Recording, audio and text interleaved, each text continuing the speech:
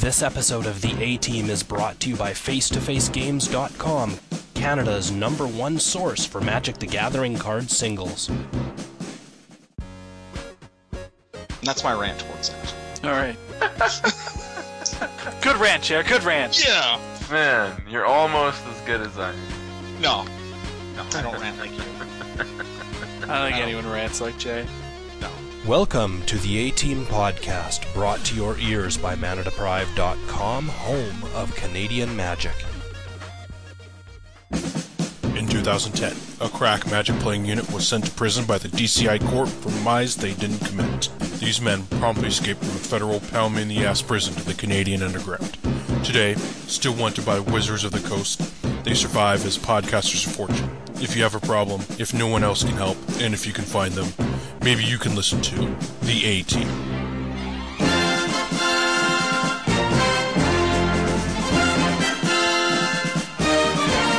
KYT. He looks at me, are you a pro? Not really, I just have a website. Then he goes, is it a pro website? J. Boosh. They're like, holy fuck, we're both over here, man. We both can't be over here, man. Scotty. Like, I stared him right in the face. I'm like, I'm only here for the buys. He's like, so you only want the buys? I'm like, once again, I am only here for the buys. And Jeremey. As the 18th fourth member, I promise the listeners that I will get that man to talk more.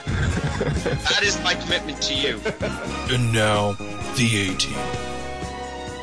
Hey everyone, welcome to episode 150 of the A-Team podcast. What a milestone.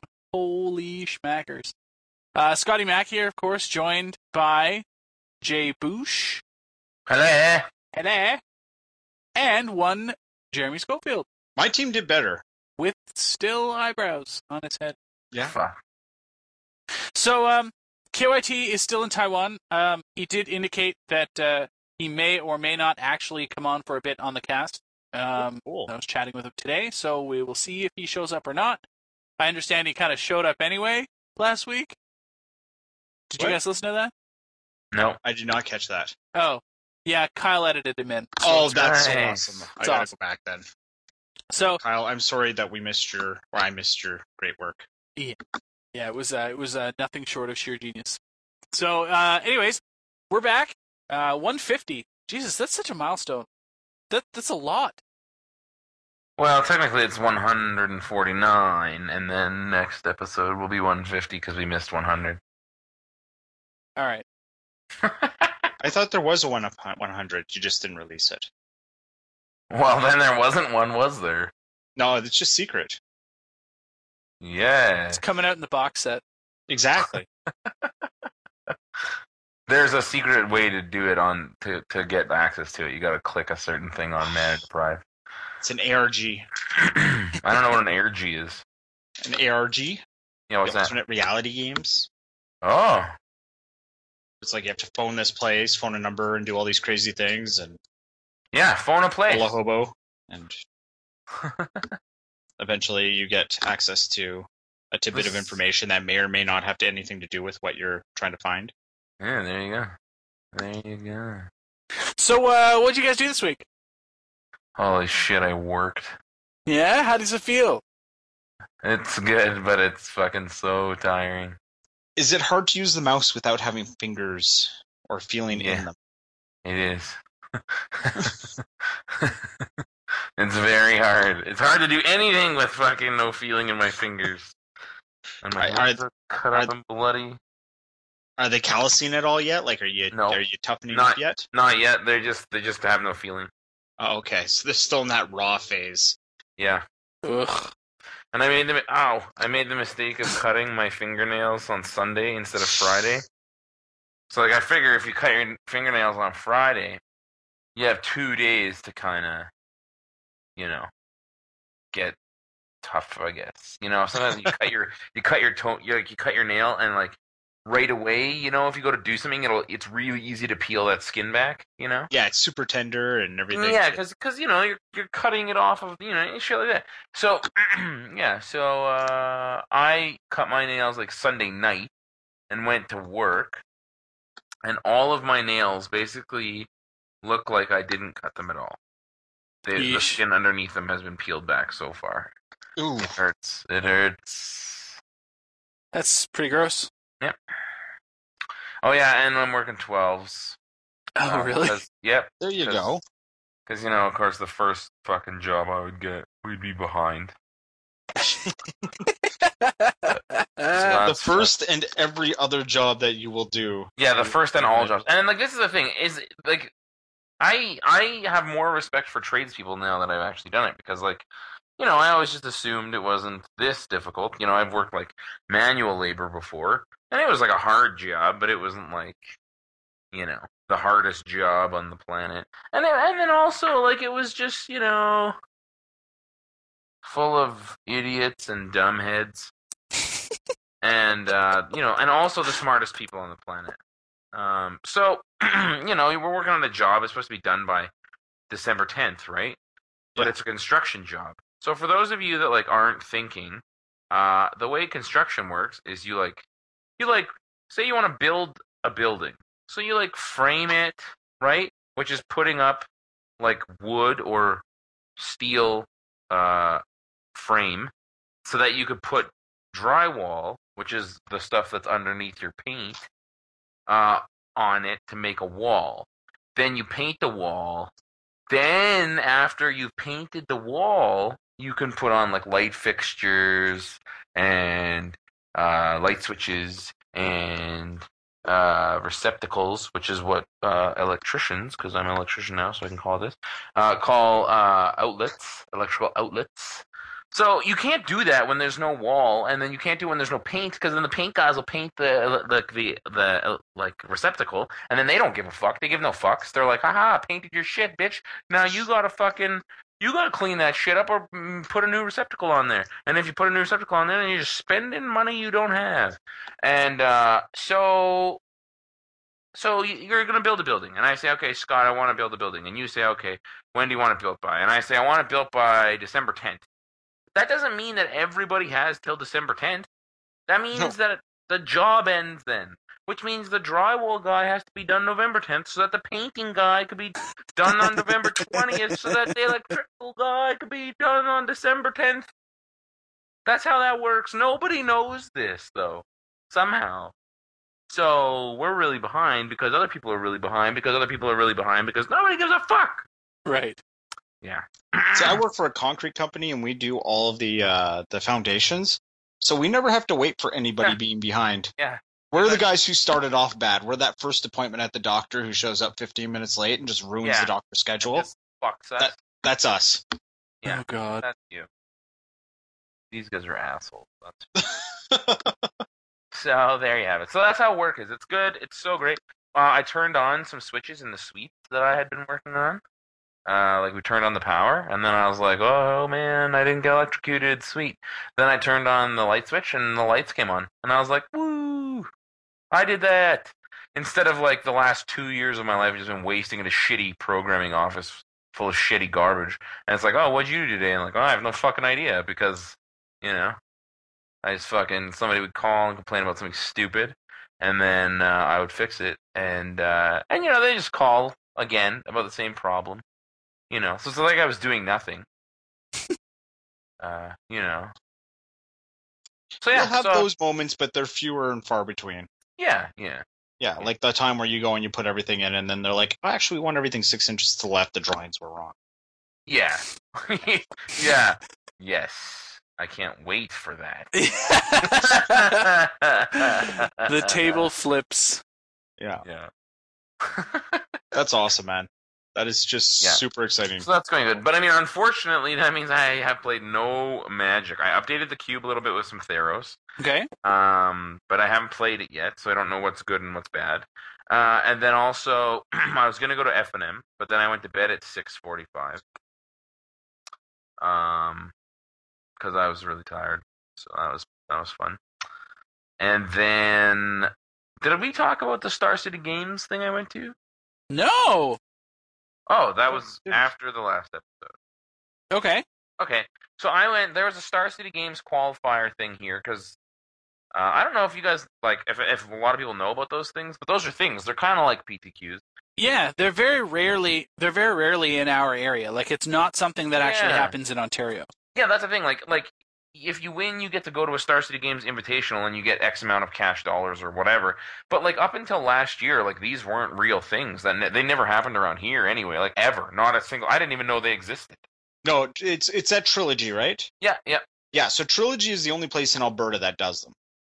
And like there was one done in Edmonton. Yeah. And the information that came out of it was it costs way too much. We lost way too much money because nobody cared.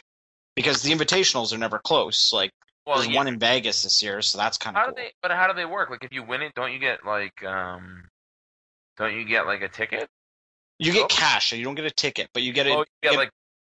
You get cash to pay for your flight if you're gonna. Well, it won't cover your flight. It's a cash tournament. Like you'll get cash. But what you do is you get an invite to the Invitational, and the Invitational is the highest EV tournament in Magic. Like the Star City Games Invitationals. Like they pay out a ton of money, and they don't have a ton of people who go to them. Right. But why wouldn't you just go as Why wouldn't you just go to win the money? Well, no, that's the thing you can do. Absolutely. Like that's what I do. I don't I don't give a fuck about a goddamn invitational. Most people that I know don't. Yeah, like that's the thing. It's a neat tournament to go to for like that kind of stuff. But like again, if I want to go to one, I have to go to Calgary. Yeah. In Edmonton, one guy ran it, and the other people are too cheap. So yeah, it's interesting that people said like nobody wants to go to these because and then these are the reasons that nobody goes. But then it's like, guys, why don't you just go and win the money and then don't go to the invitational? Like basically, it was a $25 pre-release. It was sealed. It was $25, and I opened shitty garbage, and then if I happen to top 8 or win, I got prizes. So who fucking cares? Well, I don't give a shit about some invitational. Fuck that place.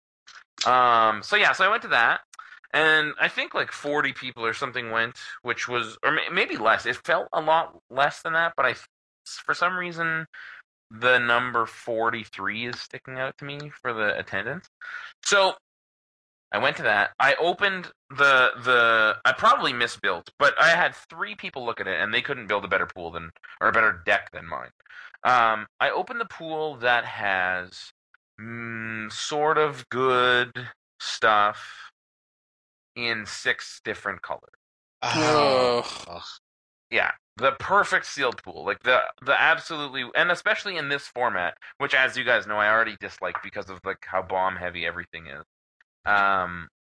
So like in this format, I still had a difficult time trying to build it, even with just like a bunch of junk, basically, because like every card has 10 abilities, so it was like, okay, like I need to build the best deck, and I have a garbage bunch to pick from here.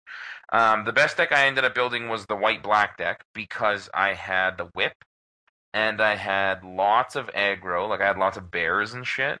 Yeah. And I also had the 3/3 Vigilance Flying Regenerate guy. Oh, geez. Yeah, he's very good. Yeah, very good. Vigilance. That guy's unbelievably good. Yeah. I thought that guy was going to be garbage. Like, I didn't, not garbage, but I mean, like, I thought he was, like, not garbage, but, like, just, like, kind of mediocre, I was like, yeah, whatever. Like, he's a 5-drop 3/3 flyer. Like, that's pretty average, and then you can regenerate him, but then, like, for the amount of life that you're regenerating him for, like, would it be, like, are you just going to be taking it? I don't know, blah, blah, blah, whatever, right? So, but actually, he just turns out, he just is unbeatable. He's just an unbeatable, card. He's pretty good. Mm-hmm. So, then, I had 3 of the horses, the 2/2 horses that tap when something else dies, which is, irrelevant, because you're just always attacking with them. If you're blocking in this format, you're playing it wrong. Or you're playing the big green deck. Yeah, exactly. But even then, you're probably not blocking because you're probably attacking for fucking 6 on turn 2. No, or 3 or whatever. And I opened 2 of the white bears, just the 2/2 no abilities for 2. And like the whip, and then like literally that was it. Like I had a hero's downfall. Okay. And I had the double striking heroic guy, because every single time I open a pack of Theros, I have to open that guy apparently. KYT's fabled hero. Yeah. So, and then I had no spells to target him with. I had, I think, 2 bestow guys. I had one of the black intimidate ones and one of the black death touch ones. And like for those of you that are following along at home, that's if you're bestowing, that's a 4-drop and a 6-drop. So my 2/2 double striking guy was just a 2/2 double striking guy for 3, but double white in a 2-color deck. Yeah. Wow. Then, so that sucked, and I think I misplayed my way out of a round 1 win, maybe. He was at 5, and I attacked for 7, and he only had 1 blocker. Or no, what did I do? Oh, one of my guys had Intimidate, one of my guys had Flying, and then one of my guys was on the ground. Or 2 of my guys were on the ground. So I attacked with everything. He had a 100-handed one that had was not monstrous. He obviously made it monstrous at instant speed. I was like, whatever, who cares? He's like, block them all. I'm like, except for the Intimidate guy. And I'm like, oh, this guy's flying. And he's like, oh yeah, this gets reach when you monstrous it. And I'm like, oh, okay. I didn't notice that under the textbook of abilities. So sweet. Okay, cool. I guess I lose then. So then I lost that match. No problem. That was my fault. I misplayed and I'm an idiot. But I didn't really have anything else to do anyway. Like, he has a fucking 100-handed one that's vigilant. Like, I knew he had monstrous, right? It wasn't like I walked into monstrous. Yeah. I knew he had the mana and everything. I just assumed that my flying and intimidate guys would get through and kill him. I had a green blue deck or a green red deck, or I'm sorry, a blue red deck I could have built, but they each had 10 creatures in them, and none of them were like bomb creatures, right? So you can't play like a green blue deck where your best creature is a 3/2 flash trample guy. Yeah, and that guy's not very good. Feature, like, I didn't even have a fucking common Nestian ass. I didn't have a fox. Like, you know what I mean? Yeah. So that sucked. I think Curly won it. Did he? Red Deer? Yeah, he's like a local Alberta player or whatever. I'm pretty sure he won it. Somebody said. I left. I was like, I'm 1-2, or no, and then I got the bye in the second round and was like, fuck this. Then in the third round, this is how casual these tournaments are. In the third, because again, nobody gives a fuck about the Invitational. They just want, they're just like, tournament for $25, whatever, I'll go. So in the third round, we were told before the tournament started, if you're not in your chair when you're told that you can start, you get an immediate game loss, and then you have, I think it was 10 minutes, and then you get your match loss, right? Yeah. And he made this announcement, and there was only 20 or 40 of us or whatever, and he made sure everyone was quiet. He's like, if you're talking, then I'm just going to stop talking and redo this. So, in the third round, my opponent was outside, with his other friend smoking or something. And so then I called Judge. I didn't know who my opponent was. And then he's like, okay, he gets a game loss. He comes in. He's like, oh, I have a game loss? That's fucking bullshit. And the judge, I should have called a judge on him, but I didn't. Then he presented his deck after shuffling. Then I continued shuffling. And then he took his deck back. And I should have called a judge then as well. And for some reason, I didn't. But I don't know what the penalty for that is. Maybe you do, Jeremy, since you're a judge. Well, just presenting the deck and then taking it back. Yeah, I know you're not allowed to do that in a competitive. Yeah, that would just be a warning. It depends what he did with it or why he took it back. There could be an investigation in that. It's one of those rules that I know about just because somebody told me about it. But I'm sure that nothing. It doesn't do anything. It's not like they're gonna get a game loss unless they do it 100 times. Yeah, it would be something different if he presented the deck and then he took it back and started sideboarding. That's a whole other story, right? Yeah, exactly. Yeah. So then he just proceeded to just absolutely fucking destroy me in 2 games. Just absolutely fucking destroy me. He played green, blue, black. He was splashing black for something terrible. And then he had the flying gain life guy. He had 2 Nessian Asps. He had the fight cards. It was just his deck wasn't great, but it was better than my pile of shit. Which was literally just fucking a pile of actual shit. And then so then I was 1-2 because I got the bye. And I was like, well, I'm going to go home. Because even though 4-2 can make it, I don't want to play this abortion of a deck for 4 more rounds, and even if I do win. And like the other thing is those decks are like can be deceiving, because now I'm in the 1-2 bracket playing like Jobins who are just like, oh, I'm here for a tournament, and other Jobins that were like, oh, this is my first tournament ever. I bought a pack at Walmart and it was fun, and my friend told me to come here. Woo! Because Mickey Mouse plays our tournaments, and And then, so what happens is you'll win like your 3 games. It'll be like a tough match, maybe in like the 2 or in the 3-2 bracket, and you're playing for winning in against some other guy, and maybe he gets mana fucked or something, and you're like, yeah, I got in at 4-2. But then what will happen is like that's the dream, that's the Christmas land. What will actually happen is you'll go 3-2 somehow. Then in the 4th round, you'll just get fucking hammered by a guy that got mana screwed last round, and that's the only reason he's in the loser bracket. And then he just absolutely crushes you, and there's no reason like. There's no even like challenge, and then you just wasted an entire day playing like your garbage deck to scrub out. Yeah, you know, and like it's different if you're playing constructed tournament or you're playing a really good deck and you lose. That's totally different. But if you're playing just like a pile of shit, like I have way better things to do. So yeah, that's the Magic I got to play. Yeah, I had a buddy who played in that tournament, like one of the guys from my store, and he went something like. He said it was like ridiculous. Like I don't know if it was like 402, which is like normal, but I think he said it was like he actually went 303 and top Holy 8'd. shit. Yeah, and I mean, like, I think does that depend on the number of people that are there? It depends on number of people and how people play things out.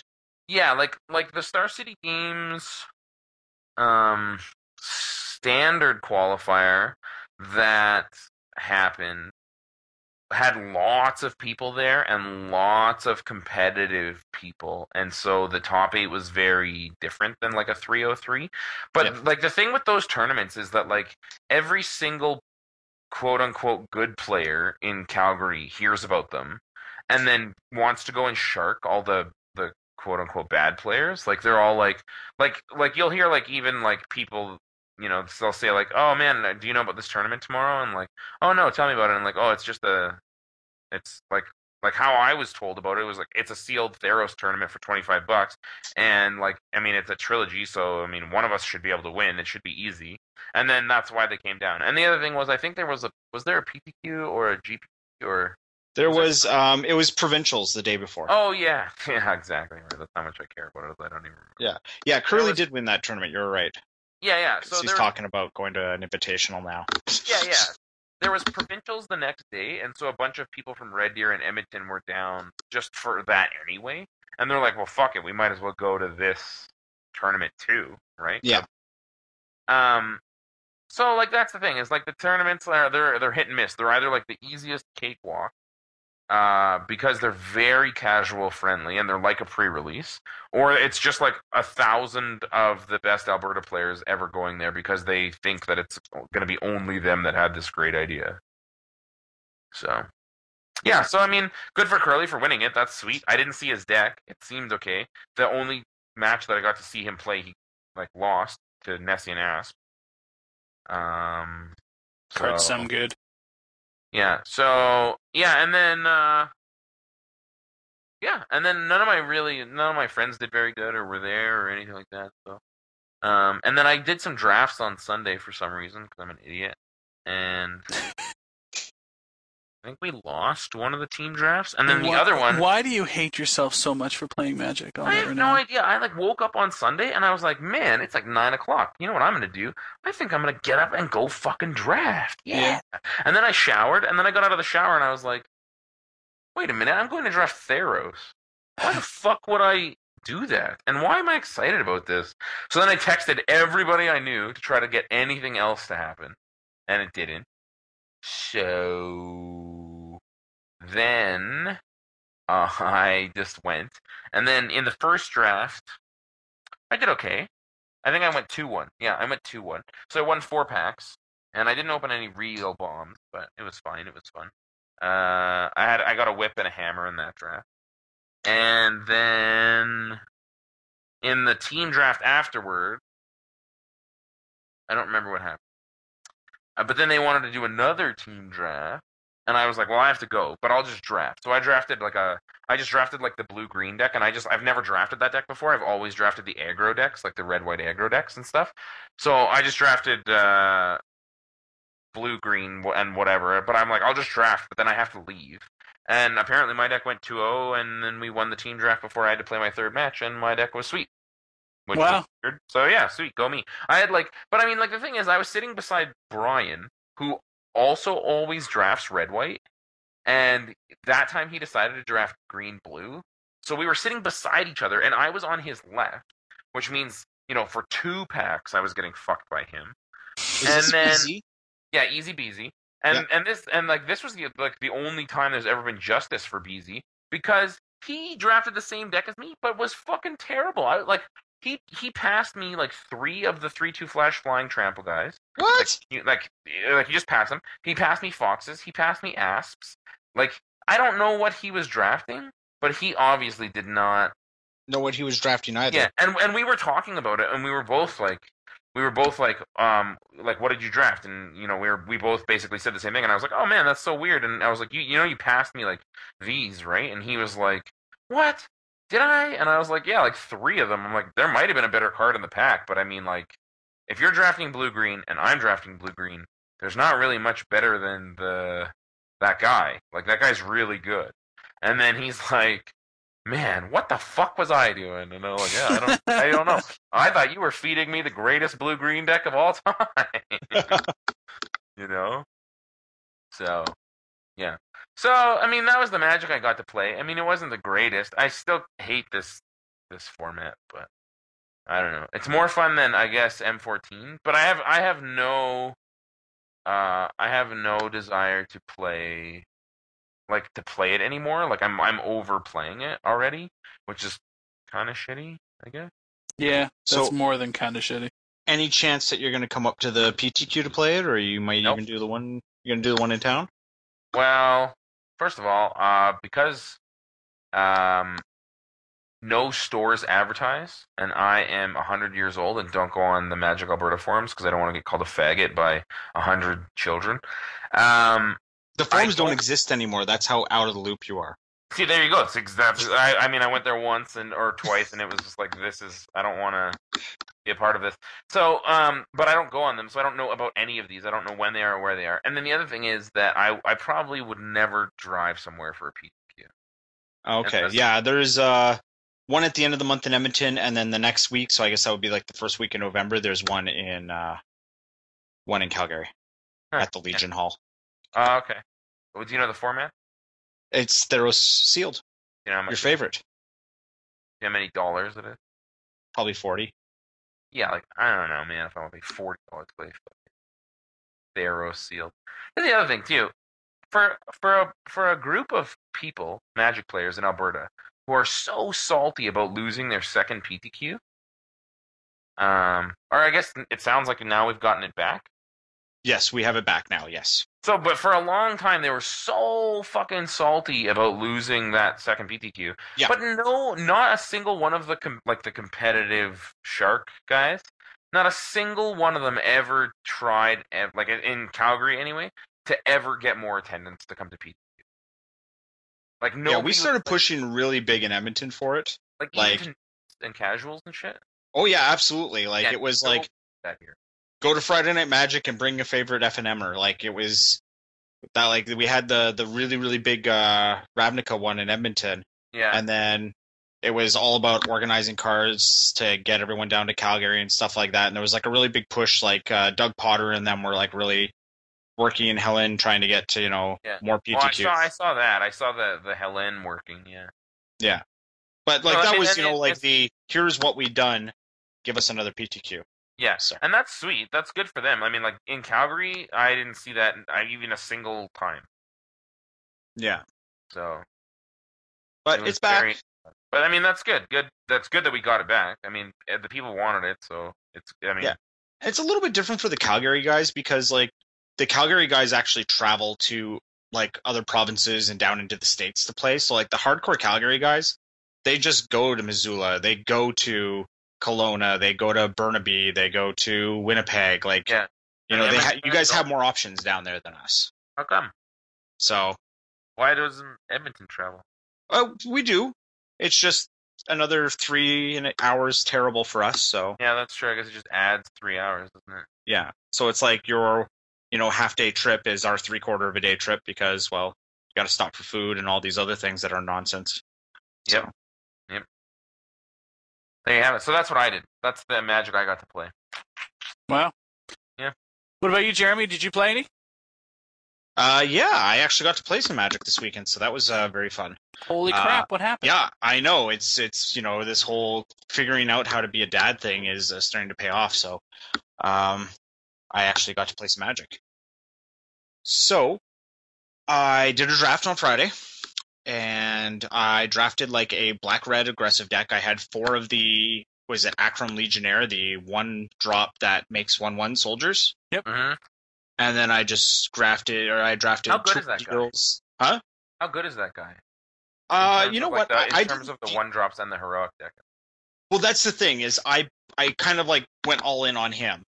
Oh. And I didn't really get anything else that was any good. It was just like I was playing like this black-red thing because I just had like a lot of like good red cards off the start.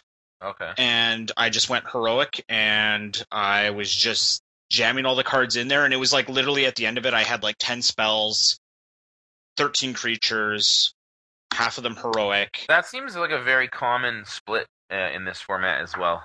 Yeah, so Like I sat there and I before- put it together, and I looked at it, and I didn't feel like I had any bombs. It's like I lose Tennessi and Asp. Like Yeah. I just lose. And I crushed that tournament. Nice. Like just easy 4-0, didn't even have to think about it. I had a game where I attacked with 8 1/1 tokens. I literally kept a hand that was like 2 land, an Akram Legionnaire, and tricks, and I just went to town on the guy. Like I just essentially Nice. had started the game with assemble the Legion in play, is how Yeah. I felt, Yeah. and just beat the crap out of the guy. So, and it was funny because like everybody's like, I sat there and I sat down at the table and it's like, yeah, I know I'm not supposed to say this, but I'm drafting blue-green. And then when I was done, I start putting out my deck, and it's like black, red, heroic. Like, Jeremy, do you have any range? And it's like, no. That's like zero range. it's like Paul Rietzel. Rietzel and Easy Beasy. It's like if you sit down to draft with them, they're drafting Boros. That's just what happens, and like that's good information to have. And then like that even if they switch, like Brian, he's just gonna pass you the nuts anyway. He's gonna pass you the deck he wants to draft. So, it was a fun draft. Although it was just super awkward because, I did the typical, oh, my deck is garbage, oh, I can't win anything, and continued to say that as I crush people. Nice guy. So, I was insufferable, I'm sure. Yeah. You're Yeah, I always that wondered how guy, good those huh? like Crowan Legionnaire guys are, or whatever they're called. Because I think I've ever only had 2 of them. Like, I had 2 of them in a red-white heroic deck, and I think I played them. I think just to maximize 1-drops and stuff, like you said, like just to have a like tricks land and a 1-drop and just be able to be like kablamo. But I never got to play them or use them, so I didn't know how good they are. And I asked Brian, and he said that he doesn't think they're very good, but they're like they fit into the deck. Yeah, like I had, I took 2 of the active aggressions. I had lots of removal. I had like the red ordeal the red ordeal, so it blows away things. So I had lots of removal in the deck throughout and like that's where I kind of felt like it was somewhat playable because it's just if you play against like the green deck, you just lose. Yeah, Because it's like every creature they play is just big enough that you can't do anything about it. But like I had like little things like in the black, I had the guy that has Intimidate equal to Devotion, which I just love that card. Marauder of Mogus. that Yeah, guy's I like had 2 of that, by so himself. That guy just alone is good. yeah, so it's just like I make a bunch of little token jerks and bash face and steal his creature and do all these stupid little things. And like the thing I like about the 1-drop is that he falls into that category of he replaces himself very quickly. Because like the difference between him and like the flyer guy, for instance, the white flyer. The white flyer is a better card for sure, but Oh my god! Like if you kill if you actually play against somebody who has removal, yeah, which it happens, which is almost nobody, but which is almost nobody, but it still happens. Mhm. That card can potentially be, like a 2-for-1 type thing like that. Like you put Yeah. ability on him, he gets bigger, but he doesn't. do anything else. Whereas at least with the 1-drop guy, it's like I can get a token out of him. I can replace him. I can turn this Titan Strength into a 4-point removal spell and still have 1/1. You know, like little things like that. So that's just kind of the way I rationalize them to myself. And that's a good way to rationalize. I never thought of that. It does replace itself, right? Yeah, which is relevant. Like if you use one spell on it, it replaces itself. So yeah, and that's like the blue guy who draws a card, the black guy, the rare that makes an opponent sack a creature. Like I like those effects in Heroic because it's kind of like it does something. Like, you have the, what is it, Scott, your buddy there, anal chlamydia. Yeah. Like, that guy there, it's like, his heroic ability is sometimes useless. Which one? How many times have you ever, cast a spell on a Phalanx Leader just to pump itself? Like, there's all these, like, really, really awkward spots that they don't do anything. That being said, though, because of the lack of removal and how premium the Nessian Asps are. There's like Simon Lee had 4 of the 2/2 flying heroic guys. Okay. And I mean, and that didn't even matter because I couldn't kill them anyway. So there were so many games this weekend in all of the drafts and sealed that I saw. There's so many games where it was just one card with 10 Oh yeah, enchantments all Voltron all day. Yeah, all Voltrons on it, and then against another guy that had a different Voltron. Yeah, and that's all it was the entire day, and it was just like, oh, well, okay. And I mean, I think Heroic would be better if it was an ability that, like you said, it did have to do something, like it had to. Instead of just making the creature bigger, it doesn't kind of affect the game state. Yeah, exactly, but still kept it as a 2/2 maybe or something. Yeah. But you know what I mean? But now because it's like, no matter what you do, the guy just gets enormous. Like, there's so many games where it's like I'll play my 2/2 guy that has double heroic. Yeah. Then you attack. Then I pump him.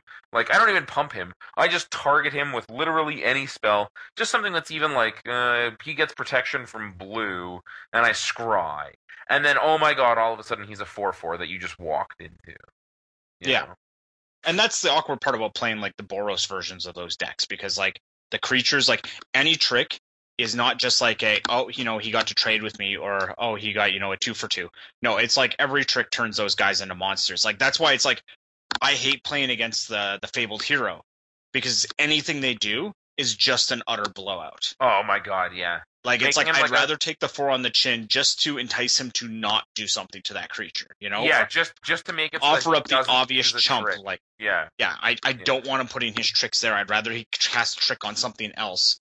Like, I'll take a loss over here just to make sure that thing isn't undealable with, Yeah, exactly, yeah. Because, there's so many times where you're just like, I'm like, fuck, the only card in my thing is this hero guy, whatever, the only bomb I have. And then it's like, you do one thing to him, and they're just like, well, I guess I fucking lose. Like, yeah. Like, I won a match in that Star City Games tournament thing against a way better deck. Like, way better, like 100 million times better. But I won the game by having a 2/1 flyer and a 2/2 ground guy and having the whip in play. Yeah. And he couldn't do anything. Like, he couldn't find his stuff. Like, that, I am sure that was the problem. He wasn't mana flooded or mana screwed. Like, he played things. But it didn't matter. Because I just, gained the life back and attacked, and then brought a guy back and gained the life back again and then attacked. And the double strike guy, like, just attacking for double strike lifelink, and then if he kills him, he has to know that he has to trade with it at the very least, right? And more than likely, he's gonna have to do like a 2 or a 3-for-1 because of the double strike first, right? Yeah. And then knowing that I can just get it back. Yeah. So deflating. Yeah. And I won a match, and I felt so terrible. I was like, man, like, what a waste. Like, this didn't even feel like it was fun. You know what I drew every single turn? I fucking drew a land. So, sweet that I beat you. Like, how fucking great is that? It's basically like we were playing hockey and your goalie kept putting it in his own net against my 6-year-old. Oh, Jesus. By accident, and it counted. What the fuck? Well, yeah, like, that was my Sunday. So Saturday I skipped out on playing, and then Sunday I decided I was going to do an online PTQ. And I opened up. Why do you still do these things? Like, it is basically like playing a Grand Prix at home. These online Moto PTQs are insane. They are insane, but we don't have options for PTQs. You know, it's like I get to read on Mana Deprived each week, you know, about like on the Facebook page of, oh yeah, we're driving down to the Buffalo one. Oh, we're driving to the, you know, upstate New York one. Oh, we're going to the Montreal one. It's just like, I hate you guys. Oh, you're going to a Michigan one. That's great. Like, you know, I don't get these options. So I've got to play 3 hours. Yeah, I've got to drive 15 hours to the next nearest PTQ. So it's like, I'm going to play god-awful GP PTQs online for horrible value. Okay. Unless you win. And even if you win, it's like, oh yeah, you don't even get enough money to make your plane ticket. No. Yeah. So it's just like, whatever. But, yeah, I play in that, and I open up, like, just, like, it was one of those decks where it was kind of like Jay's list where, you know, he kind of had, like, decent cards in all colors, but And nothing like... Isn't that the worst? So, my deck was Elspeth with black. Ugh. Like, that was my entire deck. And I sat there and I played game one, and I felt like my deck was really weak, and it was kind of like a white-black mid-range kind of sealed deck, and I win game one. I just crushed game one. I felt like super awesome. It's like, wow, you know, like maybe this pile can come together. Maybe this is Friday night all over again. And then game two, he goes turn 4 whip. And then he follows it up with our friend, the 3/3 vigilance guy, the white-black guy, because he's playing white-black too. Sentry to the underworld. Yeah. And then game 2 was game 3 was the exact same thing. So I lost round 1, and I'm like, yeah, I cannot commit 12 hours to playing nonstop win-and-ins. So I stopped that, and I jumped into one of the Premier events. Premier Sealed? The Premier Sealed, yeah. Okay. So I get a deck there, and that one there is like, I ended up building like I think it was like a green-black kind of stompy deck. I had Gorgons. I had the Mythic Gorgon. I had some Nessian Asp. I had a Fox. Like, I just had, you know, big black-green, which seems like an archetype that I've been running into because I've been playing a lot of Seals. Yep. And game 1, I have a really strong game 1. And then game 2, he whips me. And then game 3, he whips me.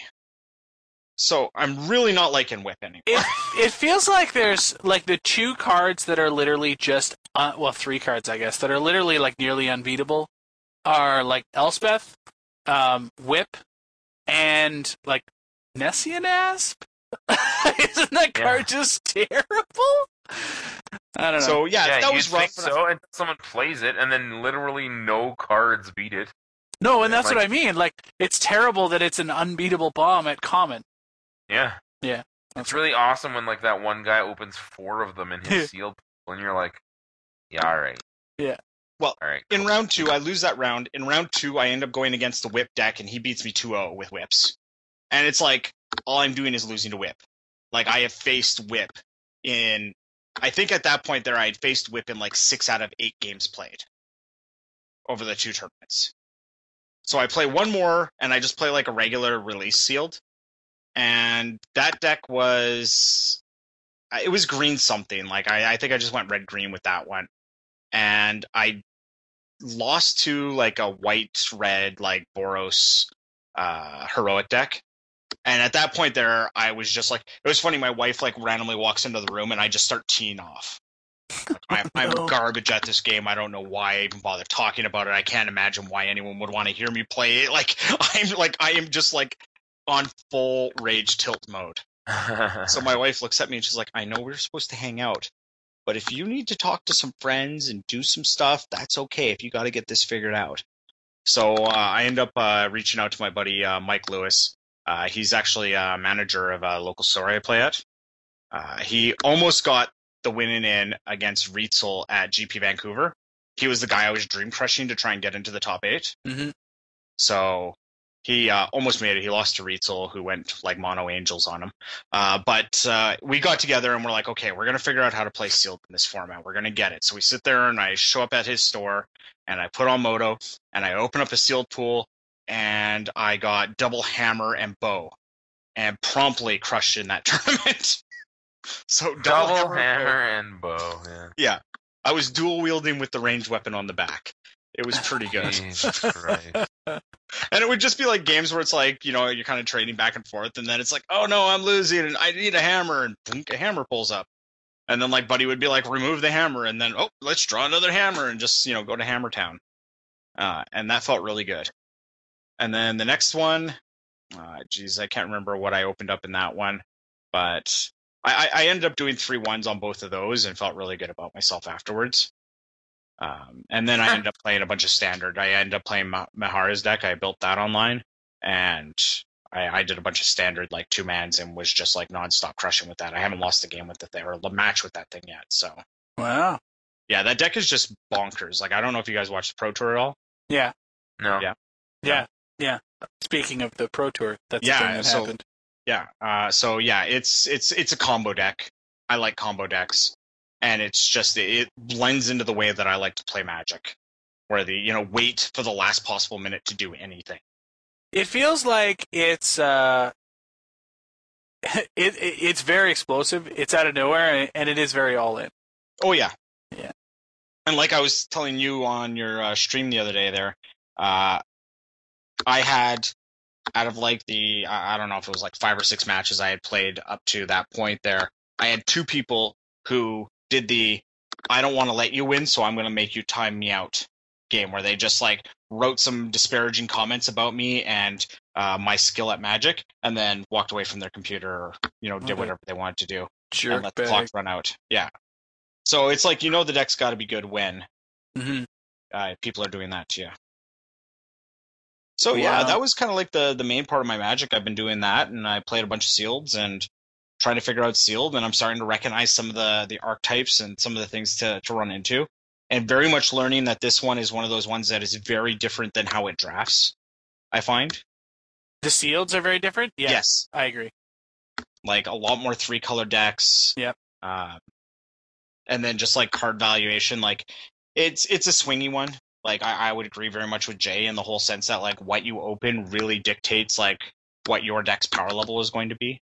And there's like a lot of like formats where you can make up for it with card knowledge, with archetype knowledge, with other things like that. But they're just like the build skill. Even, yeah, like right? this one here is it's Haymaker Magic. Like it is just that's all it is. And that's what they've been going towards forever. For so long, they've been moving towards this battle cruiser Magic.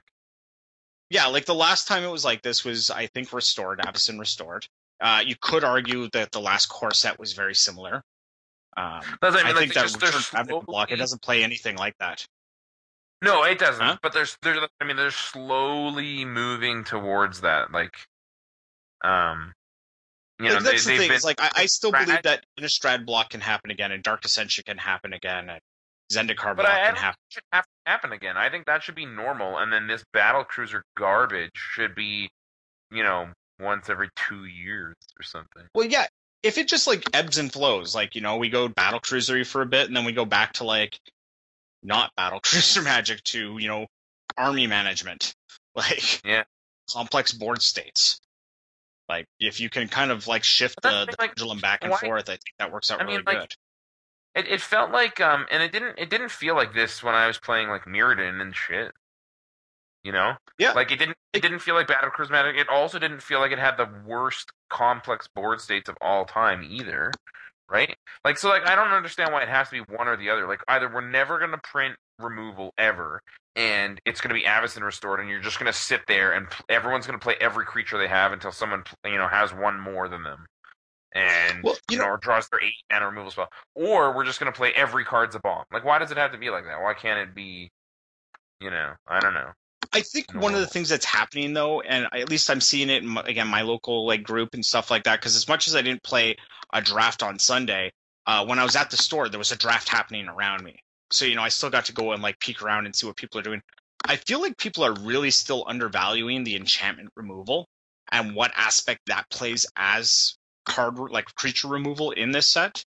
Like I still think people just haven't really grasped the concept that some of the very best creatures in this set are enchantments. Yeah. Yeah, so, it's like all of them are. I can't believe that there's people that don't main deck. But that's exactly what's happening. Is like it's like you'll see people who don't play the what is it? The white is it divine something or whatever? I don't know what it's called, but it's just the enchantment removal stuff. Yeah. Huh? The 4-mana destroy an attacker or a blocker. Oh no! People play a lot of that. Yeah, Divine Verdict. Yeah, no, we're talking about the one that destroys an enchantment and gives them life. Yeah, exactly. That one there. Yeah. But I mean, like in the green, so it's interesting because we're very quick to point out that removal in general is terrible in this set, right? Like there's only so many cards that just straight up kill a card. You know, a lot of the burn is sort of at the lower end, you know, like the 2s and the 3s and such. Yeah. But I guess when you consider that, you know, a good chunk of the creatures, like what, 40%, maybe less, like 30% maybe, of the creatures in the set are actually enchantments. I mean, you start considering things like Fade into Antiquity and, you know, the Scry one, and they're very reasonable removal. For sure they are. The only problem with those still is that bestow guys get around that. Like, I can either bestow a guy, and you can either kill the guy, and I get a different guy anyway, or you can kill the enchantment, and I still have my guy. So... Right, but you don't have 2 guys either way, so it's still a removal spell. Except for that, like, this format is all Voltron all the time. So, like, imagine if you're playing EDH against a Voltron deck, and you can't remove... If you kill the creature that the Voltron's on, then the Voltron becomes a creature. Yeah, it literally turns into 3 other creatures. It literally just turns into 3 guys. Like, what the fuck? Right? Like, like, so yes, these removal spells are good, but at the same time, it still doesn't feel, like, it still feels like you're behind. You're like, oh, I'll Voltron up my heroic, you know, even just my heroic guy, just my 2/2 heroic guy, I'll Voltron that guy, and I'm like, alright, well, kill him. Alright, well, now you just have a 2/2 reach and a 2/2 intimidate. No big deal. No big deal. You know, this is the first time that I've actually really, you know, like, you always called it Voltron magic, but this is actual Voltron magic. Yeah. Like, it turns into the lion and the monkey and all the other bullshit things, whatever they were. Yeah.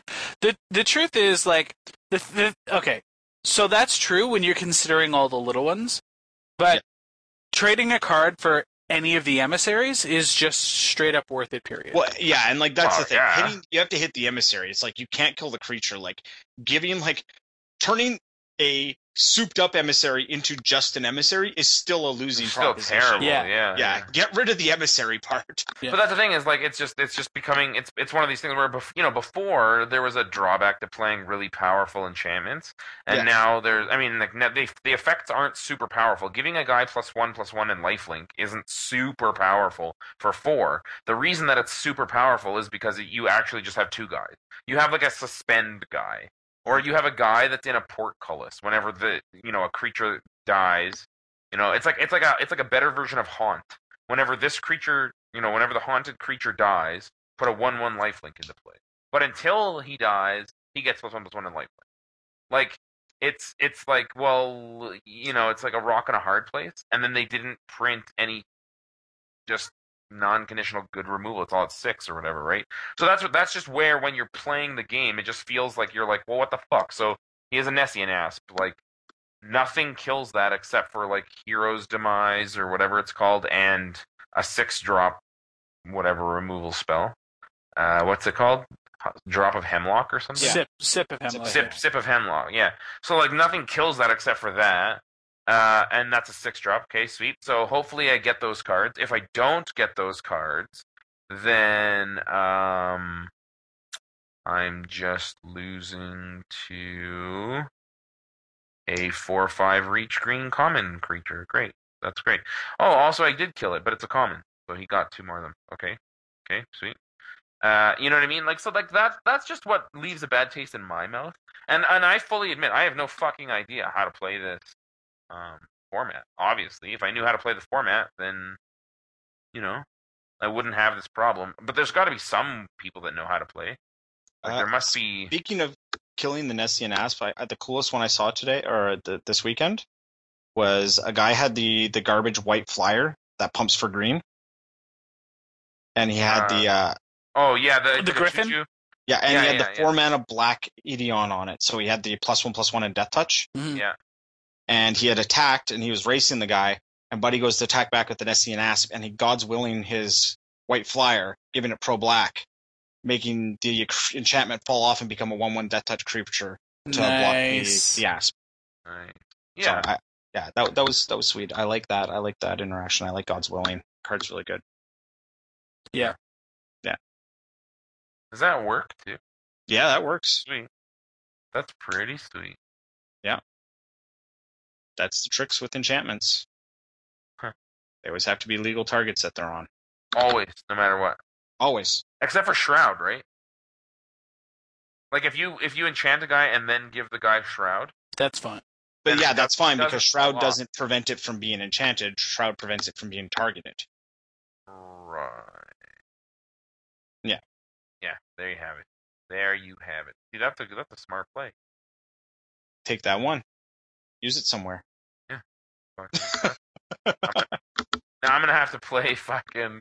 Now I'm gonna have to play more Theros until I can do that to someone, and then when I do it to someone, I'm just gonna slap them in the face and yell "Boom!"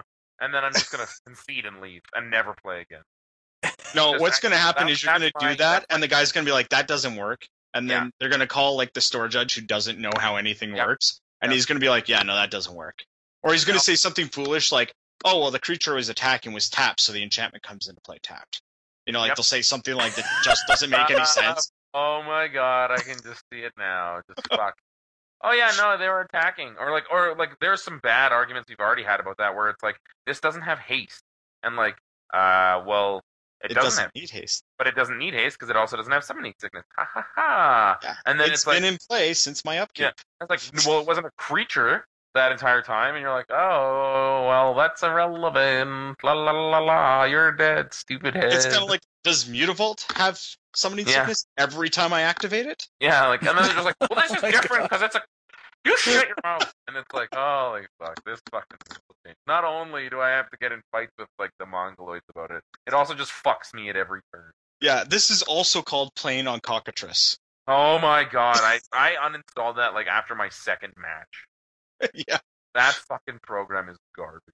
Yeah, I remember somebody saying it's a great place to learn, and it's like, no, it's terrible. You can't test on that. Nobody knows how to play Magic on it. That's like saying your kitchen table's a great place to learn Magic. It's not. It's a fun place to learn Magic, but it's not a great place. Listen, Cockatrice, if you know who you're playing against. Yeah, but then why would I just play Skype or text or email or fucking, like... Magic Online. You had to draw your own arrows. And you can't play. You had to target your own shit with arrow drawing on that format. Well, I mean, you can, or you can just type it. Yeah, that's convenient. Way more. Holy shit. So, Pro Tour? Yeah. So, Pro Tour was won by the French. All hail our new French overlords. So, the French. Jeremey Desani, who took down a GP earlier this year. Yes. So he took it down with the French Team Revolution's version. Yes. Of Mono Blue Devotion. And he actually was playing off in the finals against Sam Black from Team Star City Games. I was really hoping Sam was going to... Oh, no, sorry, semifinals. Finals versus Sam Black? Semifinals versus Sam. It was an all-French final, that's right. Yeah. I watched all the games from top 8, and I really wanted Sam to win. I just felt like, he's really done... He's had a hell of a year. He's the kingmaker. He makes decks that people win Pro Tours with. Yeah, he doesn't win Pro Tours with them. But and yet there he was, right? Like so he played really well through limited to earn him his shot at the top 8, and he knew the deck, and it's pretty sweet. So it was good. It was enjoyable to watch. I find it really interesting that when you consider all of the top decks, we saw some really neat decks come out. We saw some sweet black-red decks. We saw some black-white-red decks. We saw the mono-red devotion deck. We saw the mono-black devotion deck. We saw the mono-green devotion deck. I mean, obviously the mono-reds and mono-greens both splashed for the red and green, but you get the idea. And Esper was like one of the top-played decks in the tournament. Apparently it was the most played. Yeah. Yeah. Yeah. But it only placed one copy in the top 8. and that copy, of course, belonging to none other than Guillaume Wafo-Top. Calicano came very close. I know. You realize, and like, big congratulations to Calicano. He ended up making the 25th place after his showing. He's the 25th best player in the world right now. Yeah, I posted that on his wall for him when I saw the article go up. Yeah, that was pretty awesome. Yeah.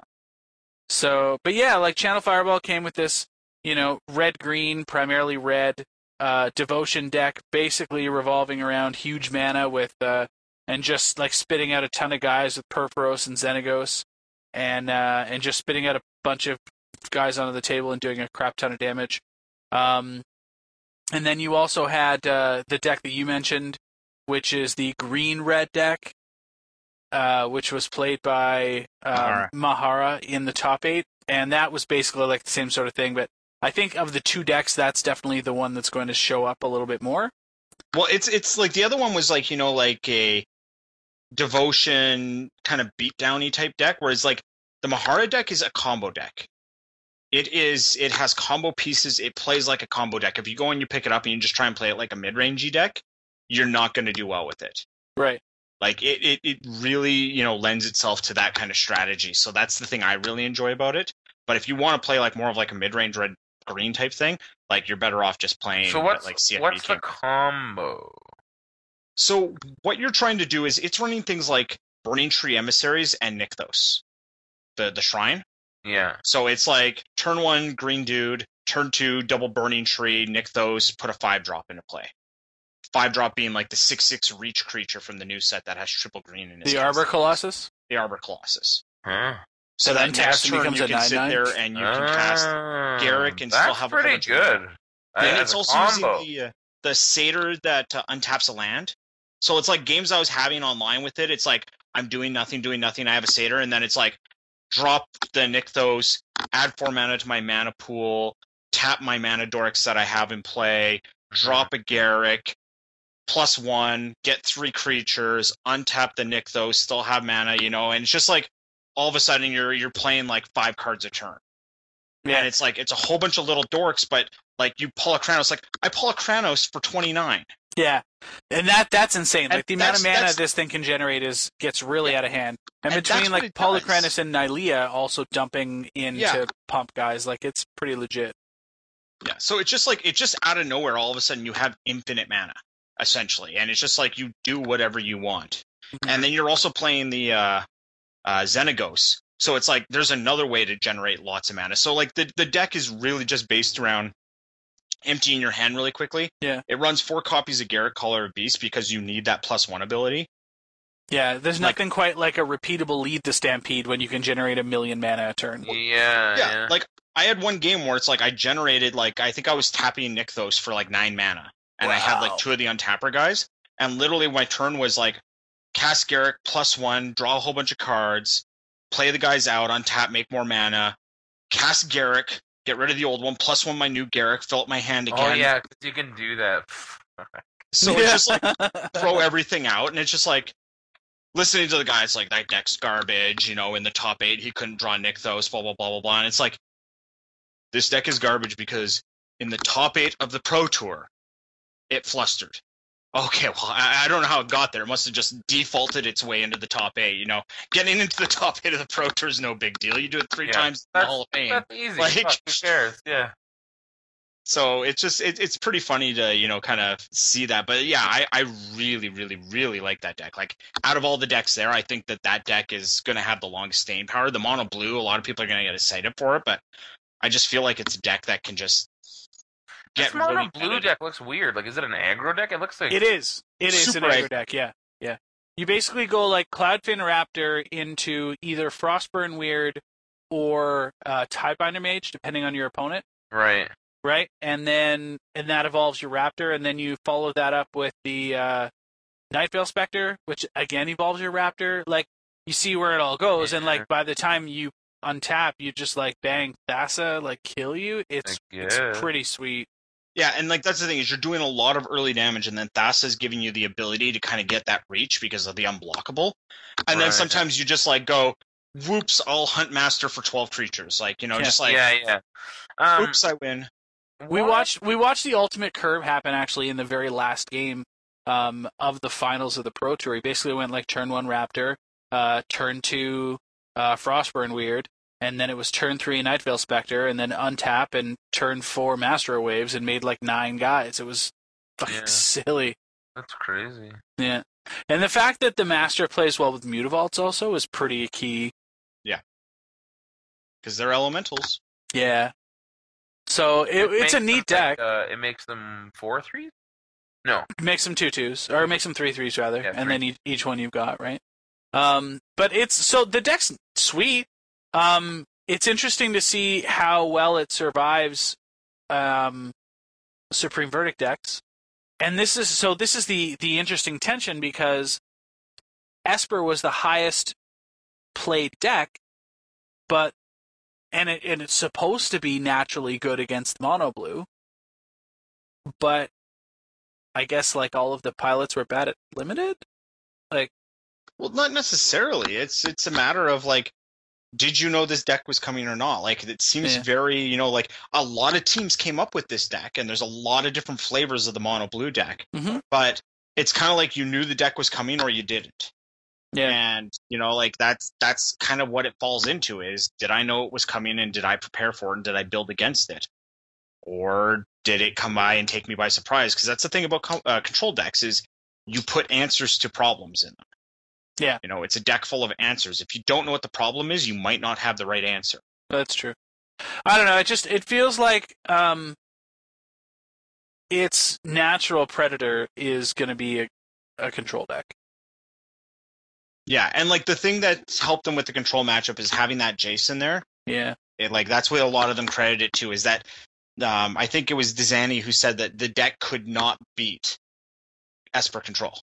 Could not beat it. And then once they figured out, Jace is a card, and it's blue, and we can play it, then all of a sudden their game was a whole other thing. Yeah.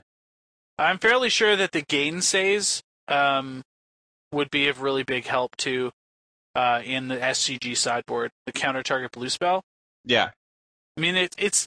So a lot of people are talking about the metagame from the Pro Tour being really inbred, and that it's not going to have that much of an effect on Standard outside of the Pro Tour, and I don't really agree with that. I don't know, I think that there are natural predators that exist in the Standard format outside of the Pro Tour that will help regulate some of the decks. Like, there's a very natural series of rock, paper, scissors that are kind of flowing throughout there. But yeah, like, there was almost no Supreme Verdict decks at the Pro Tour. Yeah. Like, at the top levels, right? Yeah. Like from the professional team standpoints, and there's a ton of them out there otherwise. Like, if you go out to the SCG circuit, if you go out to, like, I know locally, like, everybody plays Esper Control. Well, that's the thing, is I'm very interested to see what the next SCG is going to look like, because we finally, the cat's out of the bag. Mm-hmm. So we're going to see the after Pro Tour meta now. Yeah. Because, the Pro Tour is a big deal when it comes to this, and this has been a unique one that we had a meta that existed before the Pro Tour. So. Yeah, so it's going to be interesting. There were a lot of sweet decks that came out. There was the black-white deck, looks pretty good, that Patrick Chapin and Rietzel played. Yeah. Rietzel placed. The Star City Games B deck. Yeah. Yeah, Desecration Demons, Blood Barons, Obsidats, Precinct Captain, Soldier Pantheon, Sin Collectors. Like, this seems pretty good. Yeah, I loved it because I think what was it, Rietzel said the only reason he played it was because it was the best Soldier of the Pantheon deck they had come up with. Yeah. So, it's like that's the way that he very much viewed that deck is, more aggro than mid-range, but definitely mid-range. Yeah. Yeah, but there was a lot of people are also bagging on the mana in Standard, right? And it's funny because there was obviously nobody respected mono red that were going to play the Burning Earth enchantment. Okay, yeah. Like, just no. I mean, obviously the mono blue devotion, like the devotion decks, kind of benefit. But if it wasn't a devotion deck, it was very likely 3 colors. Yeah. With only a few exceptions. I love the mono red top 8 list. Did you hear the story behind that one? No. About Camille Cornelison's deck? Was that on the Channel Fireball article this week? It might have been because I guess the whole story is that the deck that Channel Fireball ended up playing, it was originally credited to Frank Karsten. Frank Karsten went and tested with them. Right. And he brought this mono red deck, the one that we see right here. And between all the testing in the house, it eventually evolved into the deck that Team Star City Games played. Camille Corneliuson is a friend of Frank. Team Channel Fireball. Oh, sorry, Team Channel Fireball played. Yep. The Corneliuson guy is a friend with Frank Karsten or whatever, and they played against each other at the pre-release.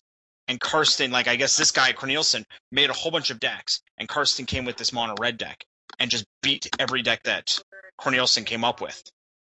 And Corneliuson couldn't play anymore. He couldn't do any more testing for the Pro Tour, so he just randomly built a deck that was beating him at a pre-release because he just built Karsten's list and brought it. Wow. So I guess Karsten went and told them that, it's like, did you guys see the Fireball deck that's doing really well, blah, blah, blah, blah, blah. Corneliuson's like, well, he's not on the team. He's like, yeah, but he's playing our deck, essentially. He's playing the alpha version of our deck. So that was pretty cool. Wow. Yeah, it was a pretty sweet tournament. It was fun to watch, and it was always exciting. The one thing that I thought was really neat is all the decks kind of did big things. And I thought that was really nice. They all were doing something? And big. Nobody was just playing guys and attacking. No, it was because even if they were, the guys were good. There were some sweet Fleecemane Lion plays that were being made. People were playing around that card, in those mid-range decks. But I mean, most of the time, the creatures that we're playing, there's big things happening. Drop a master, all of a sudden the board is radically different. The Gray Merchants were draining like crazy. They were pack rats. Yeah. In the blacklists. That's fucking awesome. So yeah, it was pretty sweet. Pretty sweet. So how did you like their utilization of the top 25? What do you mean? Well, they actually really put an emphasis on it. What during the pairings and stuff, you saw the seeding as you went through. Yeah, where it's every time they refer to that player. So now when you look at it, if you see Christian Calcano's name in coverage, it's top player 20, number 25, Christian Calcano. Yeah. So they very much listed the seedings now with everything, and they were very much focused on these are our stars and let's focus on them. So I really like that. That was a good evolution. At the same time, though, there was just some really, really zany stuff from the coverage team. At the Pro Tour, I expect the guys who are talking about the game to know the rules of the game. Yeah. Or to know what the cards do. Yeah. And it's just kind of awkward that, it's hey, this is our guy from R&D, and he is, thinking that a player should do something when he can't do something. Or I watched one of the games on Saturday, or on Friday before I went to work, and it was two guys playing. I can't remember who, but one of the guys he was playing blue-green in draft. And the other player was kind of stalled and wasn't making any plays. And I think it was Zach Hill who was just going on. It's he doesn't want to play into a counterspell, while the guy who has the counterspells only has 3 forests on tap. And then on his turn, he had one single island. He casts another blue spell, and he passes back to the other guy with forests on tap, no blue on tap. And again, it's he doesn't want to make a move. He doesn't want to move into a counterspell. He doesn't want to cast into a counterspell. And it's just God damn, the Future League must have some really awesome green counterspells. It's just blows my mind. And it's just stuff like that where it's you're doing so much for yourself, but you're not doing enough if that's the type of thing that's happening. Because it's yes, you're trying to expand your player base, and you don't want to have these super technical guys commentating on the matches because you want to have a much wider base that are watching. But the people who are really excited and want to watch it, it just drives people crazy. Yeah, you don't have fucking Jobins doing it either.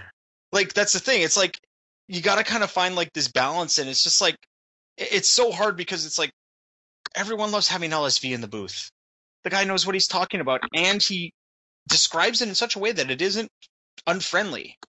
But maybe that's just to me because I know what's going on with the games for the most part. Like, like some of the deeper decisions, like that's the stuff I like to get. Like some of that insight that, just doesn't come naturally to me that you get from Hall of Famers. But, just like they've taken so many steps forward and they keep taking steps forward. But it's just like there's some guys who you really need to like look at and say, are we taking steps back by having this? Can we improve the cast by just cutting down on some of the staff? So, addition through subtraction. And that's my rant towards that. All right. Good rant, Chair. Good rant. Yeah. Man, you're almost as good as I am. No, I don't rant like you. I don't think anyone rants like Jay. No. They need advertisers. That's what they need. Who? Coverage? Coverage. Wizards of the Coast. Oh. They need to open up to ads from like Star City and Channel Fireball and Ultra Pro and Sign in Blood and all of these guys. They need to sit there and sell advertisement segments to them so that we don't have to watch the Twitter thing with the same music that's replayed between every match. Yeah. And if you have those ads and that becomes a stream that you can, either increase your prize support or increase the amount of invites that go out or do other things to improve the coverage, you also have an accountability to those advertisers and they can kind of come in there and say, okay, we don't want our ad placed when you have, these two guys who don't actually know how Magic works commentating over games. Like, we would like to buy the ad where the person who knows what's going on is covered or doing coverage. Because everybody else it's just like radio. Nobody wants to your primetime, Yeah. Your primetime commercials are more expensive than your non-primetime, but that's also because, we expect you to have your best guys on during primetime, like the Super Bowl, right? $1 million for a 17-second commercial. So it's like little things like that where it's like, it's just trying to find ways to like create a better accountability. Like I know that these guys are all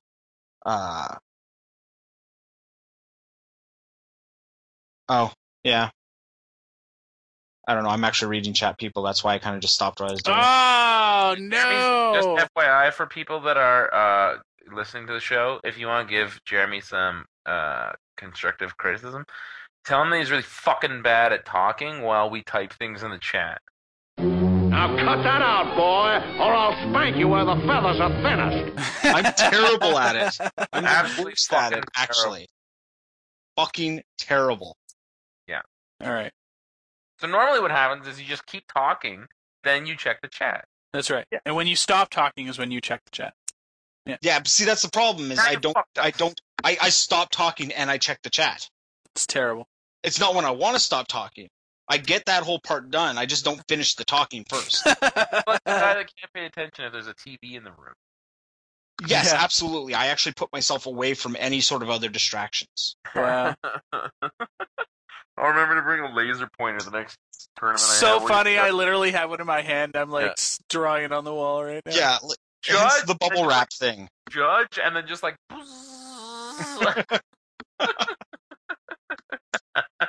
Nice. So, this weekend is game day. Yeah. Either of you going? I think I don't know. I have that Mahara deck built, and I think I have the time to go, so I may go. Well, I'm going. Good. I'm going with my son and my brother. Sweet. So it's going to be like the Clan McCallum is going to descend upon this poor unwitting store. We are driving to a different store because it's closer, so we're going to give that a shot and see if it's any good. So you're closer to Barrie? Than Toronto? Fuck to the yes. Yeah. Oh, really? Oh, yeah. Where are you again? I'm in Bradford. I'm like 20 minutes south of Barrie. Oh, okay. Yeah, okay. Yeah. So anyway, we're going to go up to Barrie and play at the store up there. And if it's good and they like us, then I'll mention them next week. And if they've never heard of us, then neither will you. So, anyways, I'm pretty excited. I've been playing JBL's Junk List. I decided to stream it this week. for legit, and it was a lot of fun. It's taken me a few cycles to kind of like get used to the deck and understand sort of how to prioritize the removal specifically versus what threats you can deal with, which ones you can't, and all that sort of crap. But I'm pretty excited. The deck's fun. It plays Whip and Obsidat and Voice of Resurgence and all the best removal, and I get to play Reaper of the Wilds. The card's so good. What the fuck is I'm that? still not sold on it. Oh, no, it's so good. Okay, so Reaper is the 4/5 for Black-Green 2, that whenever another creature dies, you get to scry 1, and it can get Death Touch or Hexproof.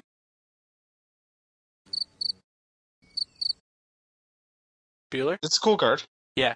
So it ends up doing a really, really good job of letting you get to the draws if you can keep them on the board. Like, I think part of my problem lately is that I'm playing him early without being able to protect him from removal.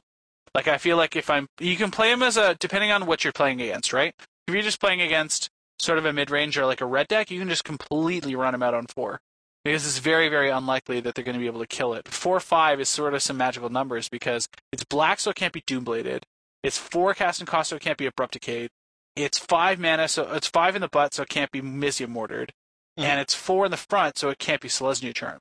Yeah. So like, it's actually just a very, very, resilient creature that you'd never really think is really all that resilient.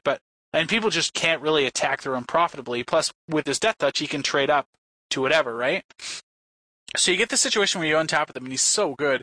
And you play him in a deck surrounded by creatures on both sides of him, and just infinite removal. So you find yourself in this situation where you kind of like stabilize the board, and you're playing Sylvan Caryatid and Voice of Resurgence and Scavenging Ooze and stuff like that, right? So like these nice early plays, and just insane fucking removal. And then you play all of the big bombs in the top, and you play like Elspeth in the top to sweep, and she just closes games. You get to play 3 copies of Obsidat, which is amazing. I'm playing some Vraskas also. Anyway, so his deck tech went up in the Pro Tour coverage, and it was like exactly where I wanted to be. And then on top of that, it's just all the best cards. The mana's not actually terrible, and since you get to scry infinite, it's pretty solid. The only change I did make, like I do get to play Lifebane zombies in the sideboard, which is sweet, and I get to play Blood Barons on my own, so it's really sweet. The only change I did make is 2 of the Doomblades in the 75 I've changed to ultimate prices. Yeah, that just seems better. It just answers things that you can't answer. Yeah, like Hero's Downfall is a 4 of, lets me answer just about anything, but like ultimate price over Doomblade is really just where I'm at for Desecration Demon being a thing. Yeah. Small Black is really popular right now. Yeah, and that's the other one too. So I'm pretty excited. I'm still not sure whether or not I can cut from 26 to 25 lands and just play a whip in the main deck, because I feel like I want 1 whip in the main deck. Yeah, I would make that change. The only feedback I got was it does play 2 main deck copies of Underworld Connections, and it's supposed to play 1 on the sideboard, but I've cut that for a Golgari Charm for now. I'm just not sure where I'm going to be on that. Depends on the meta, I guess, that I expect to see. But it's very, very powerful to have Underworld Connections, because you can draw in the middle of all your scry triggers. So there's been some stuff that's come up, for example, like I've had a couple Reapers on the table, and then I'll attack or whatever, and we'll trade off some guys, and all of a sudden I've got 2 or 3 different scry triggers on the stack. And like I can like scry, ship, scry, look, keep, draw off Underworld Connections, scry again, so I think Underworld Connections gets the nod. I just have to make sure that the mana is going to be good, because on 26 lands you can flood really easily if you don't have the scry engine going. But it's pretty exciting, so I'm going to play that. My son is playing Mono Blue, and my brother's playing the Mono Black deck Splash Red for Rakdos Return. Oh, that is awesome. Yeah, because that card seems absurd, right? Yeah, with Nykthos? Yeah, of course, 4-pack of Nykthos.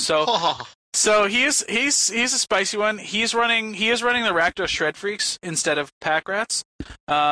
just to kind of help fuel some devotion. Because, I mean, even with Shred Freaks on the table, if you do have a Nykthos, you can at least get the red out of that. Yeah. Because of the Shred Freak. So, yeah. I like it. It's going to be interesting. But yeah, so we'll see how it all goes, and hopefully everybody that was there had a good time. And that's what I'm looking forward to doing. What about you, Jay? You going to make it out or what? I haven't decided yet. I still don't have a deck, and most of my lenders are either sick of lending me cards, but it doesn't seem that way, or they just have no cards. And I haven't played any standard Theros, so I should probably start, I guess. I hate the first few weeks of a format because I'm oftentimes like I don't play enough. They don't have like we don't have 10 pre-releases anymore like we used to, right? Like we used to have like, you know, you could do 7 pre-releases a weekend or whatever, so you got a good chance of seeing every card. But we don't have that anymore, and I don't have friends that are into reading and talking about the spoilers either. Like I'll ask some of my friends, I'll be like, "Hey, did you read the spoilers?" And they're all just like, "Nope." And then you're like, "Oh, okay, good discussion we're having here." So, so the problem that I have with the new standard and stuff is a lot of times like I just get blown out by even just shitty cards I've never even heard of or seen before. Yeah. And have no idea what I'm doing. Like I'm like, you know, somebody will be like, "Here, play this deck," and I'm like, "Oh man, this looks so sweet because of all these reasons." And then somebody plays like, you know, like Nylia's Bow or something, and I'm playing a mono flying deck, and it's like fucking shit. All right, sweet. You know, and like, or just something like that where I just have no idea what they're playing and they just blow me out. And I don't know what to counter, or I don't know what to kill, or I don't know when to overextend because I don't know what wraths there are. So I might play. But I'm not sure. I'd have to find a deck, and I'd have to not be tired from my 12-hour day. So, unfortunately, I might not be the Champio this time around. That'd be sad. Yeah. Well, I'd certainly like to rip this one down. I think that it would be a nice, sweet validation for me. Yeah, I hope that you guys, you can do well, and Alex as well, anyway. Yeah. Have you done well at a game day? Like, have we... I don't play them very often. Yeah, I don't play a lot of Magic outside of my house in the big ones. Yeah, I didn't think so. Yeah, so you just gotta. It's all about time and balance, right? Like I used to go out for those things all the time, and I used to go to FNM all the time. But now it's just when I can, I'll grind some games on MTGO, and that gets my fix and keeps me sharp. Yep. So, well, and you have the stream and everything too. So. It's part of it, right? Like it's a really big help. It does let me play. So. Yeah. Anyway, so that's what I'm up to. I will not be going to hip hop karaoke on Friday, as it turns out, because everybody fucking bailed. So what? So thank you everybody that told me that I need to be doing Big Pun.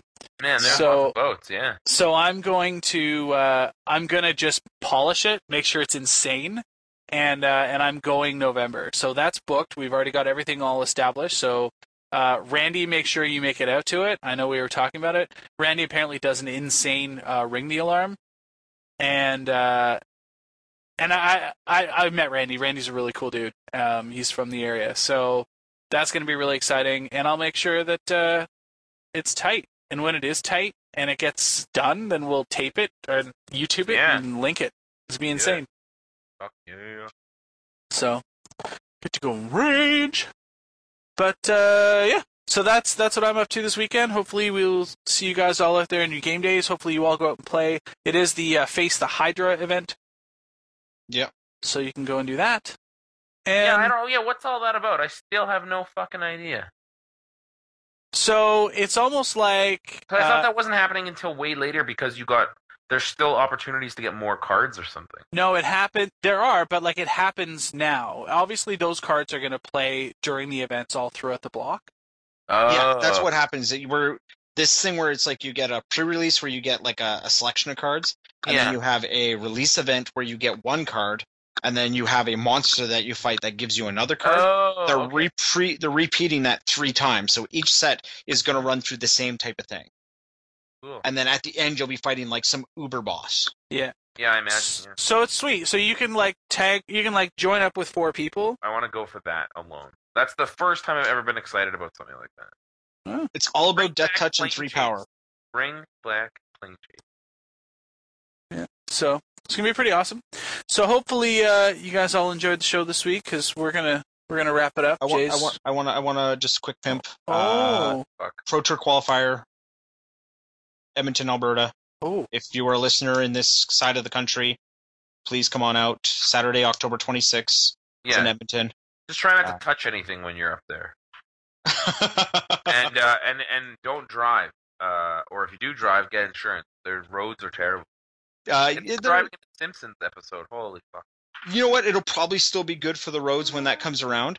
But even if you're not like excited for Theros Sealed like Jay here, they do have a standard tournament and a modern tournament, and the prizes are the San Diego Comic-Con Planeswalkers. Nice. Oh, shit. So somebody win me those and then do something, and I'll. Yeah. So like, there's some pretty cool stuff. They have a Commander tournament for a Commander's Arsenal. Sweet. Yeah. Like, they're doing pretty good side events for their stuff.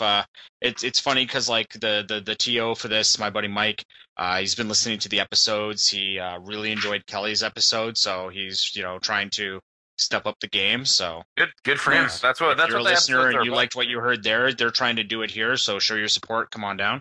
Yeah.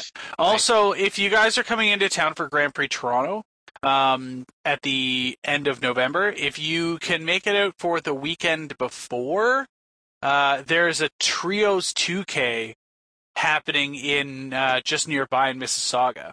Wow. So it's being put on by Decked Out, which are a pair of local guys, Steve and Noah, actually. Yeah, so Noah's super sweet. Noah's super awesome, yeah. So basically, and Steve's actually a really cool guy. Steve and I've I never have met Steve. Yeah, Steve and I are pretty good. So basically what we're looking at here is the event is teams of 3, and one player plays standard, one player plays modern, and one player plays Theros Sealed. Oh, wow. That's pretty sweet. And they did that so that it doesn't rely on somebody having access to a legacy card pool.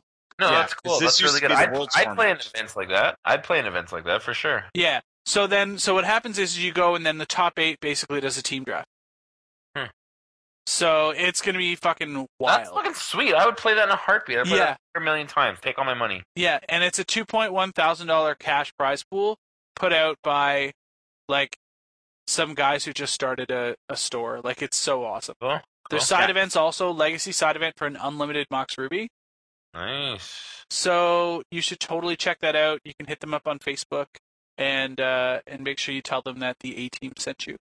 Yeah. Noah was awesome at Pro Tour Return to Ravnica. Every time we drafted, he's like, I'll give you dealer's prices. I'm trying to build up my inventory. Yeah. So it's like right at that point there, they were trying to like get things going, and he was like trying to buy stuff off of our like draft packs, like right as we're ripping them out of the packs. Yeah. So top 8 sealed players from the Swiss draft triple Theros alone. Top 8 teams then build their draft decks together, and then the top 8 teams play off as teams like the Swiss format versus respective format. Yeah. So it's going to be pretty sweet. Very, very sweet. Nice. So, anyways, so that we'll call it a wrap. Yeah. Yeah.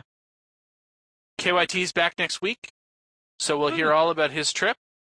Mm-hmm.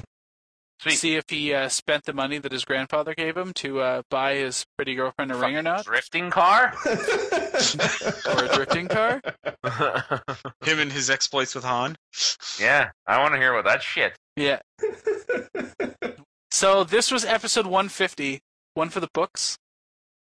Hopefully you guys enjoyed it. Nice, chock full of all sorts of awesome limited and the local, the recent standard stuff, and hopefully it's going to carry you guys through to next week. Yeah. Kablamo.